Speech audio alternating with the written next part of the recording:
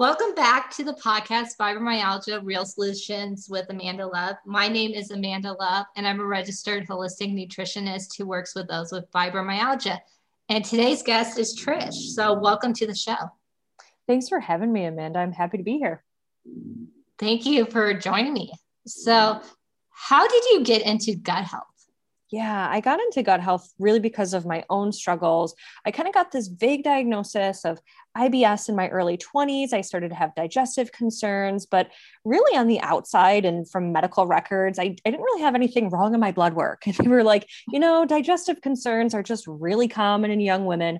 Most young women have IBS. And I was I don't think I really want to accept that. And I don't think that's fully true, right? So I went to research the gut more, and I did realize it was at the core of all of our health.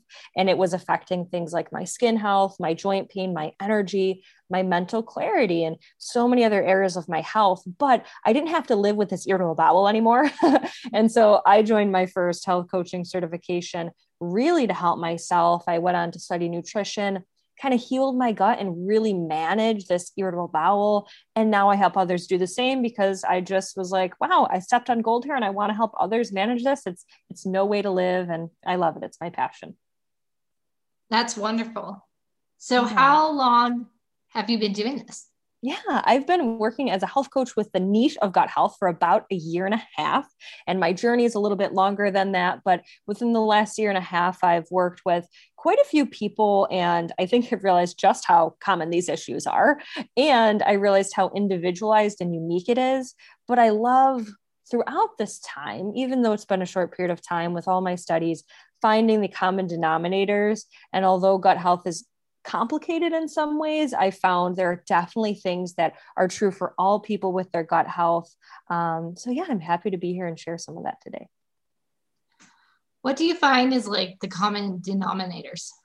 Yeah, I think one of the main common denominators is this experience of biochemical stress in the body. And I think when it comes to stress, we often default to thinking that stress is mental and emotional stress. And those things happen and those things affect our health, right? When we're under mental stress or we're feeling emotional, we release cortisol, that hormone that does affect our body, put us in fight or flight mode. We're not resting, we're not digesting, and it can actually impact our gut microbiome and our bacteria. But really what biochemical stress is, it's all these things that we feed our body, whether it's nutrition, whether it's, how hydrated we are or not. So kind of how well balanced our blood sugar is based on our movement and our sleep. So our hormonal health is part of this biochemical stress picture. And then of course, outside environmental toxins from the environment, from cleaning supplies, processed foods that essentially cause inflammation in the body. So when you think of biochemical stress, you can think of inflammation. And I'm sure you're no stranger to knowing that inflammation is really the root of all disease, right? Yeah, it is. Yeah. Yeah. So that's kind of what's happening when we have biochemical stress. So I think underneath the surface of any gut issues are calming that inflammation, kind of finding your specific triggers of this biochemical stress, just like you would with mental or emotional stress. Like what are your stressors? What causes you to do the most stress? Is it your job? Is it your career, your relationship, whatever? Same with biochemical stress, kind of finding the things that cause these inflammatory reactions. I think when it comes to gut health, some of the ways you can find these are, of course, digestive concerns from food triggers. So you eat a food, you're bloated, you have gas, you have diarrhea, you have discomfort. Mm-hmm. But it's not always just digestive. I think a lot of people are like, I don't have gut issues because it's not digestive, but they have pain, right? Maybe they actually have fibromyalgia or other conditions. They have skin issues like psoriasis or acne or eczema. They are just really low energy and brain fog. I think the mental effects can also be here too. So seeing what you're consuming, whether it's food, it's drinks, it's beverage, when you're recognizing maybe what cleaning supplies or products maybe invoke a reaction in you that's not maybe an allergy, but that inflammatory response, that's some of the ways you can kind of find these biochemical triggers for you. And it's important to do that. Yeah, I think it's important because it is kind of looked over. And this is very specific and, again, individualized, because I think this will come down. This is kind of the key here when it's more individualized than just eat clean or eat healthy, right? Or eat for gut health. I think that a lot of times gut health diets, we think maybe low FODMAP diet. Some people default and think that, veganism is the best, plant-based. Some people think a paleo plan is best. And I think this is basically saying one size is not going to fit all, and different things can cause this sort of inflammation and stress in your body. And you just kind of have to do that trial and error. And I think it's important too, because it's empowering. Once you kind of find what works for you and the ways to calm this stress, you will be more empowered, and you'll have the pieces of the puzzle here of maybe more your root cause of gut issues. What do you find is like people's main root cause of gut issues? Yeah, I think that's a good one, because I think it's a mix of lifestyle habits or lifestyle factors, and then other early life experiences or other experiences we maybe can't control as much. So I'll explain. Those early life experiences are like, were we breastfed or were we bottle fed?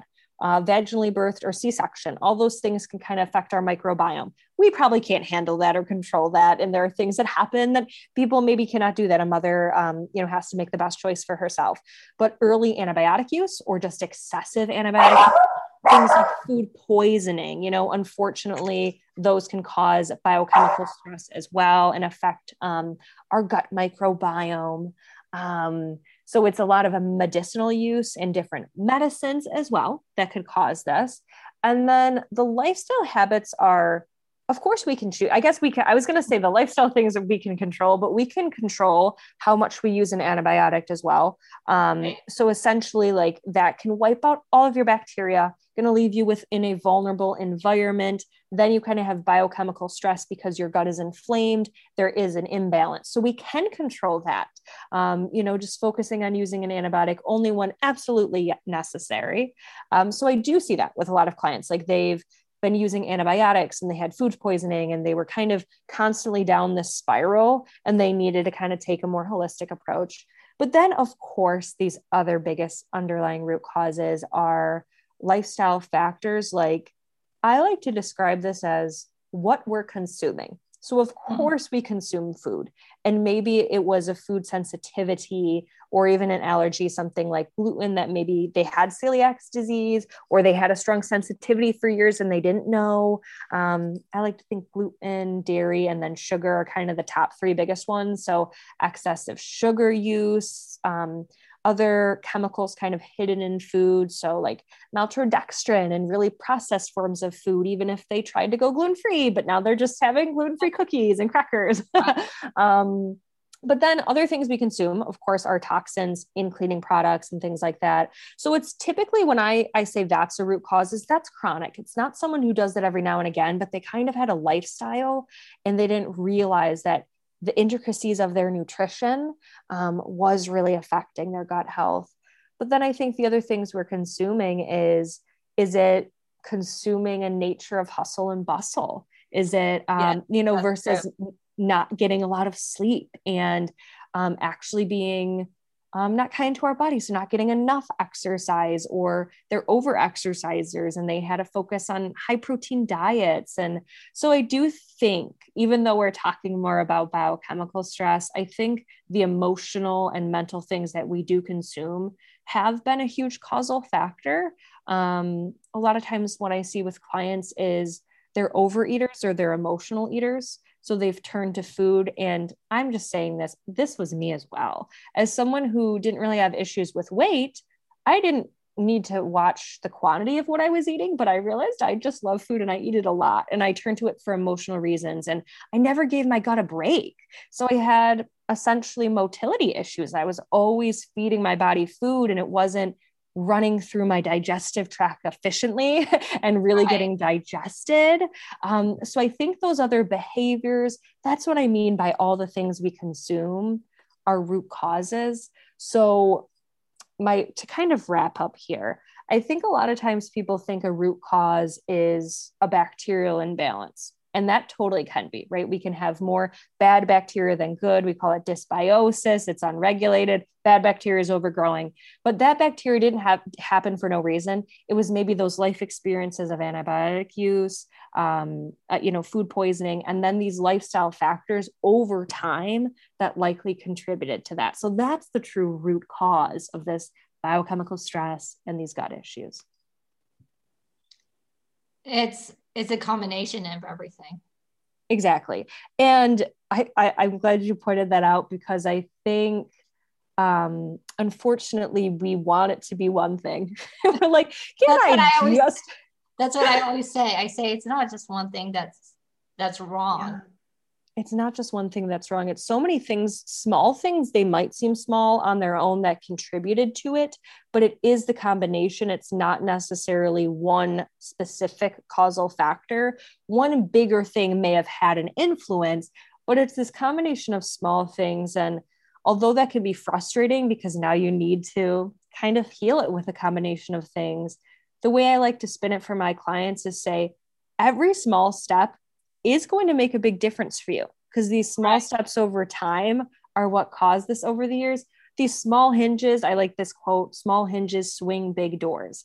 These small steps you take are going to add up and accumulate to massive healing and really, really help you manage. So don't discount that. It's maybe good news that the small things, it's a combination, because you can address the combination of things.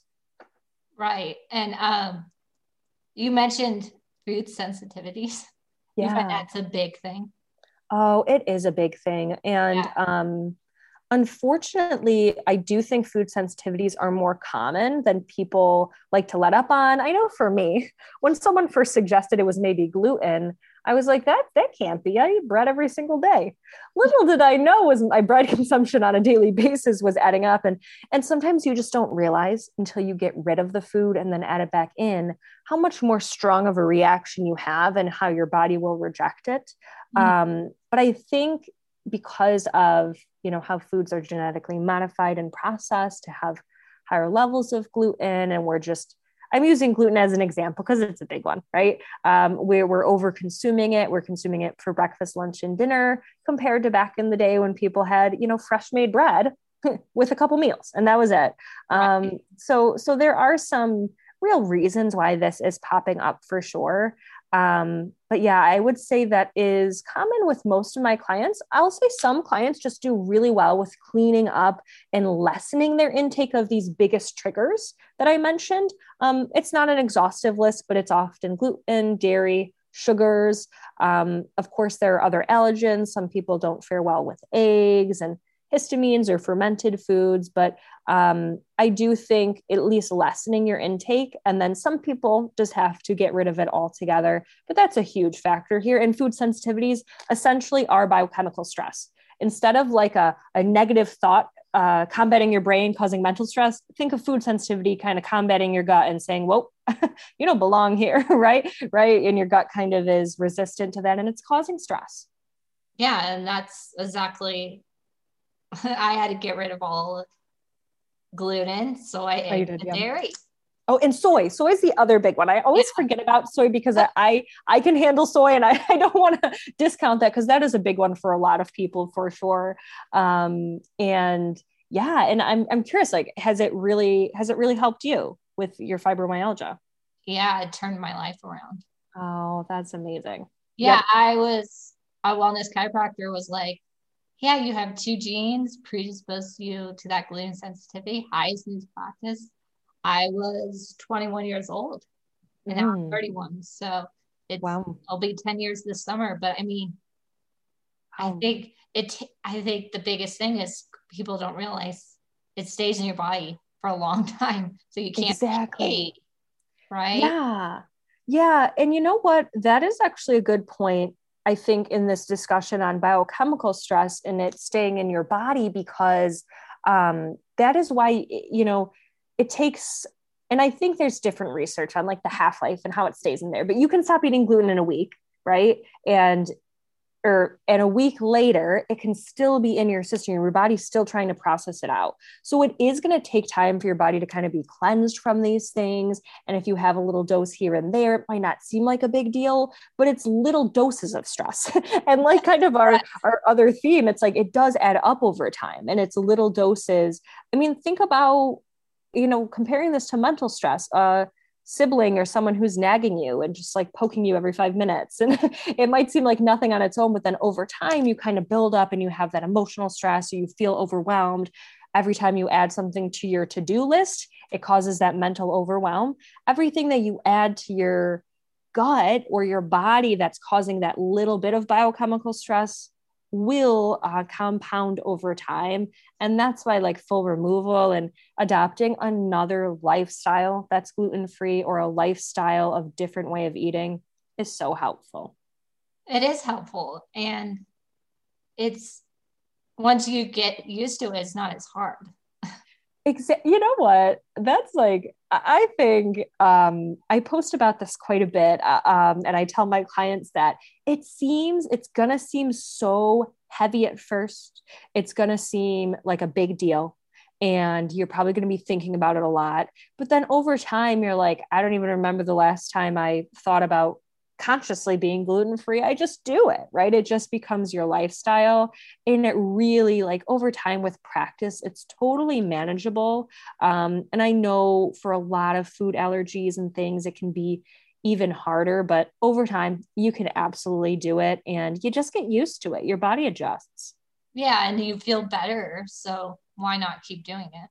So that's your perfect motivation. Absolutely. You're like, you feel better, and that's going to fuel and focus on that feeling. I think that's another thing I always like to say: focus on how good you are feeling, what you can eat, all these benefits. And then that's what you're going to focus on. And you're not going to think about not having it or that lack. Right. And you have clearer skin, you have more energy, Yep. and all these other things. All these other benefits, just like there's all those like supplementary or accessory side effects of having poor gut health. Right. Besides maybe your main issue, whether it's pain or whether it's digestion, you're going to have all these other benefits. And you're going to be like, wow, I appreciate that. I want to keep doing that. And the biggest thing is, I find, just because you're going to go gluten-free doesn't mean you should go to the gluten-free snacks. Exactly. Because the gluten-free snacks just have tons of added sugar. A lot of times it's a gluten-free grain that's just as processed, if not more processed than whole wheat, right? Like your body is maybe not going to be good with the protein gluten found in the wheat, but like it's going to maybe be actually technically more unhealthy than whole wheat product for someone who can have that. So absolutely, I tell people, typically you can splurge every now and again for a birthday, a celebration. It's nice to have those things, but just making the shift to gluten-free cookies and crackers isn't going to make you healthy. You want to focus on more the whole foods. Yeah, I tell people all the time, there's a ton of sugar in all those products. And it's a crazy what a difference it's been in the last like 10 years since I've done. Yeah. You know what? I wanted to ask you that, because for me now, it's been maybe 4.5, close to 5 years, I would say. And I think in my short time, 5 years of being gluten-free, I've seen a huge shift, like so many more products coming out. And it's nice to technically have more variety, but usually it's a lot more products that are just the processed form. Like Oreo just came out with a gluten-free version. Does it mean that Oreos are healthy? No, those are no healthier than the regular Oreos. So I'm curious, like, what was it like for you when you first went gluten-free, and how's it different now? It's a lot of products. I feel like it's just a lot. You can't even keep up with how many products are out there. I feel like you can't. I feel the same way. And again, even in half the time that you have, I can't even keep up with all of them out there. And I'll get like messages from people like, have you seen this brand? And I'm like, no, it might be a good brand, but focus on, fruits, veggies, clean forms of protein. And then you don't even need to keep track of all those. I mean, I know a few products and stuff, but I mean, like, it's a lot. I think it's overwhelming to people to think, oh, there's all these products out there. I agree. I think it's overwhelming because, especially because our culture, our society and even just like our what I call our critter brain, like our fear-based brain, wants to think those are the solution. Like, oh, I have to know all these products. I need to try everything out. And it's kind of pushed like, oh, I'll even have friends and family members who think they're doing me a wonderful favor. Like, I bought you this gluten-free brand of this and that. And it's like, it's wonderful, right? And maybe I want to try it every now and again, but you don't really, as a rule of thumb, want to make that a weekly thing consistently having. And I think there are some products that are really, really quite clean, but a lot of them have processed rice and corn. And I found a lot of people still have sensitivities to that. So yeah, I think like picking out a few of your favorites and then every now and again, maybe trying some others, but like not feeling pressured to have to try them all because they're not even going to be a better option. They can still cause that biochemical stress in your body. Yeah. And there's things, I mean, there are substitutes if you really want to go there. Yeah, right. There are substitutes, like, for example, pastas, like you can get chickpea pasta or green pea pasta, where that is the only ingredient and it's just pressed into pasta form, versus there are some that are processed corn, rice, and they have added sugar and they have all sorts of things. So there are better options if there's fewer ingredients, and those ingredients are also ones that you do well with. Yeah, I get like almond milk, but you guys have realized you have to get like the low calorie one because they have a lot of sugar. If you get yes, they can be totally loaded with sugar. Because think about it, I think from those companies' perspective, it's not going to taste like real milk. So they're like, try and load it up so that you think it's just as delicious. Well, they have like a chocolate. I know there's chocolate and it has there's like chocolate now. Yeah, with how many grams of sugar, just as much as milk. Just as much, and like probably your whole daily serving of sugar, right? Yeah, and the one cup. Few times I've like accidentally gone in, and it's like, it's addicting once you have a glass. Then you're like, oh my gosh, absolutely is. Like the sugar, really can have addictive properties. And I think I even kind of, to be honest, I found myself going down that spiral. If you kind of just opt for these other products, I found myself like, okay, now I feel like I need gluten-free bread every week. And I tried those brownies once and they were good, but now I feel like I want them again. And you really crave them. Yeah. And I think to kind of, again, come back, that craving for sugar, you have imbalanced blood sugar. Now your body's producing too much insulin, trying to regulate this. Like that can lead to other health concerns. And that technically is biochemical stress as well, putting yourself in a space of craving sugar. Yeah. And craving, once we have one thing, then we sort of go on a spiral. Yeah, I think that's absolutely true. I think it's entirely possible to indulge, but I think the best tip I can give people on that is like, just try not to keep it in the house all the time. If you feel like you don't want to go down that spiral, have it every now and again. If you're on a trip or you're out to eat, or you're like, this is my week of people coming over, birthday week or whatever. But ultimately, like if you focus on healthy carbs via vegetables, potatoes, maybe other grains that are gluten-free, for example, vegetables, fruits, clean protein and healthy fats, like you really don't need much else. You really don't. Yeah. And I find once you eat those healthy foods, if you're craving that sugar, then it's okay to have it. But first eat those healthy foods. Yeah. And I think your body's going to actually like appreciate it more because you're actually going to be nourished. You're going to be more full. You're not going to be like focusing on that. But I love that concept of like eating intuitively, listening to your body, and like not totally depriving if you still want it. Absolutely. But make most of your meals that day anyway, the cleaner meals, right? And the ones that are going to actually help you feel good. Because then even if you have a little bit of upset or a little bit of a reaction, it's not going to be as bad as if you ate like that all day, right? You're going to at least be nourished. Yeah. Or you could plan for it and you could say, oh, I'm going to have it tomorrow. And then it might not be as appealing. That is so true. Sometimes delaying it can help because you might just want it in the moment, but using something else. So like a lot of times I say, yes, we have this like physical sugar cravings, that happens, but a lot of times we're just craving something sweet. So go for a walk, watch a funny video, do something creative, do something that can kind of give you quote unquote sweetness in your life. And then you might, well, and that's the thing, like a lot of times it's just straight boredom, right? So you just need to do anything to keep yourself busy or occupied or bring you some spark of joy. Then you won't be bored anymore and you won't rely on the snacking. I think, yeah, I find if I crave sugar, it's because I'm bored. Yeah. A hormonal issue. Yes. You know what? I think that's true for a lot of people. And I find that for myself as well. And you actually reminded me that really the things that we have talked about, like overeating and eating when we don't need it, does cause our body biochemical stress, because now you're trying to digest and regulate blood sugar, maybe out of your normal meal times. So having as consistent meal times as you can and kind of honoring those, getting into a routine, just like you've probably heard of circadian rhythms for sleep. We have this circadian rhythm around our meal time, and our digestion can kind of work on this beautiful clock. And then if we go off of that too often, it can kind of put us down this little spiral. So that can be a great way to manage this biochemical stress. Exactly. And I think one thing we don't do is maybe we don't have enough at our meals. So yes.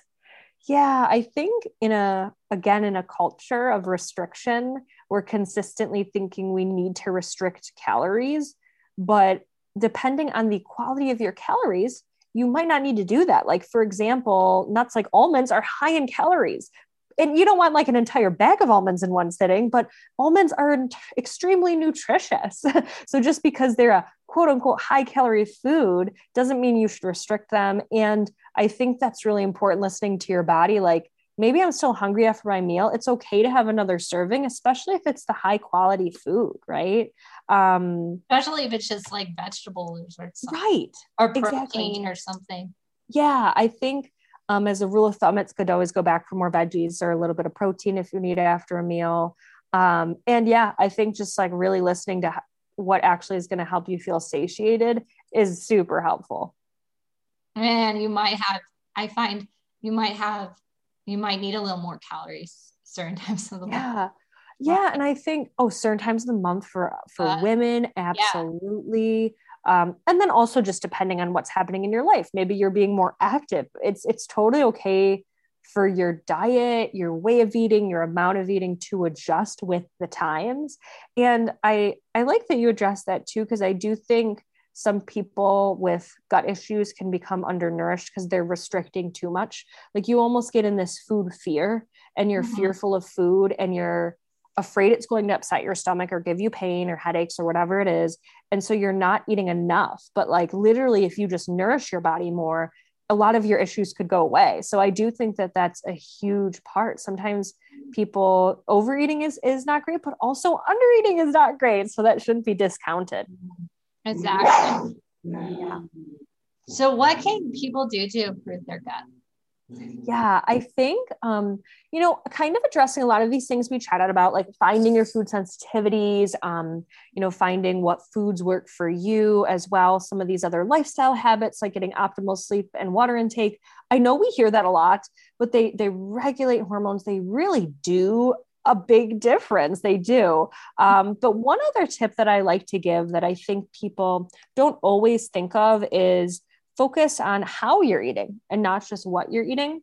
So are you eating in a mindful enough manner? This is really helpful because we have something called the cephalic phase of digestion. And cephalic means head. So it's all in your head here. And this means like before you eat, you're going to look at your food, you're going to smell it, you're going to maybe express gratitude. What happens is about 20% of your stomach acid is released at this point before the food even gets to your stomach and you start to chew. So you're actually getting prepared for food. And then you're chewing. You're using the mechanics of your mouth and the chemicals in your saliva, which have digestive enzymes, to really process your food. So no matter what you're eating, I tend to give people the tip of chew each bite of food 20 to 30 times and really enjoy it. Put your fork down or your utensil in between each bite. Don't just shovel it. See if you can have a meal that lasts about 20 minutes rather than 5. All these things are going to benefit your digestion. help you feel more at ease and mindful and less stressed as well. And a lot of times, we just need this break. We need to slow down. We can't digest if we're in sympathetic nervous system. It's literally going to sit in our stomach like a brick. We need to be in this relaxed state. And if you're going to eat, you might as well have a little bit of mindfulness at that point in your day, every day. So I think focus on mindful eating and how you are eating. And that can be a huge difference for people who experience gut issues, things like bloating, gas. They need more regularity. And of course, things like heartburn will be prevented from this as well. I like that because we all need to slow down when we're eating our meals. We all need to slow down. Again, like physiologically, it's going to help you, but also in this hustle bustle world, again, a lot of times we're consuming media or we're trying to work while we eat. And it's like, what if you could just devote your meal time to just consuming your food and spending that time with yourself? Because a lot of times I'll tell my clients, we got to work on stress management too, not just nutrition. Like, I don't have time for it. It's like, well, you're going to eat anyway. Let's see if we can do it when you have your meal at the same exact time. Right. Yeah, because stress is such a big thing right now. It is. It's such a big thing. I don't think it should be discounted or put aside. Like, we are all under stress. The state of the world is different. There's been a lot of changes this last full year now. And so, it definitely, we need to work on that as well. Not just this biochemical, but I know you've spoken about that emotional and mental. That is also so helpful. So it's really kind of this holistic picture, and thinking about it in that way, all the ways you can prevent stress so you have better digestion is going to be so helpful. Yeah, exactly. Yeah. So where can everyone find you? Yeah, I appreciate that. My website is healthcoachingbytrish.com. A lot of my links for social will be on there. I am most active on Instagram. I'm at Feel Good Gut Girl on Instagram. My Facebook page is Health Coaching by Trish. Or again, my podcast is Ice Cream, You Scream, a health and wellness podcast. I co-host it with my friend who's an ice cream aficionado. I am the lactose intolerant health coach, and we give some other health and wellness tips. A lot are gut directed, but we sprinkle in a little bit of humor in there as well. So feel free to listen to that and reach out in any way. It sounds perfect. I'll put it in the show notes. Awesome. So why did you decide on the name Feel Good Gut Girl? I like that question. I was working with a coach at the time. Actually, I decided on it before then, but I didn't have the confidence, I think, to step into that name. Because truthfully, my biggest cliche in life is I just want to help people feel good.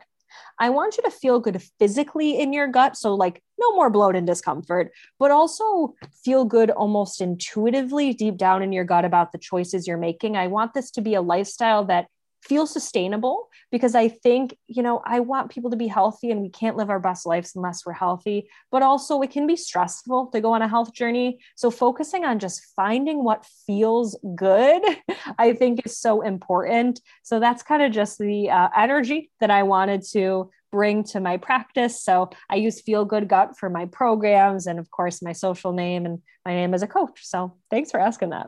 Yeah, I wanted to know. Yeah. Is there anything else you would like to share?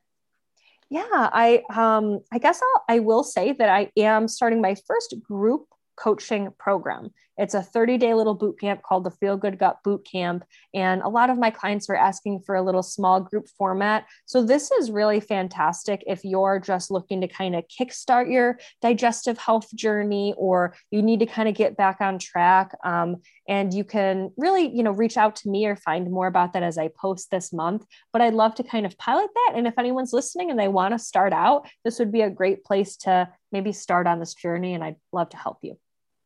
Sounds great. Thank you so much for coming on the show and sharing your knowledge.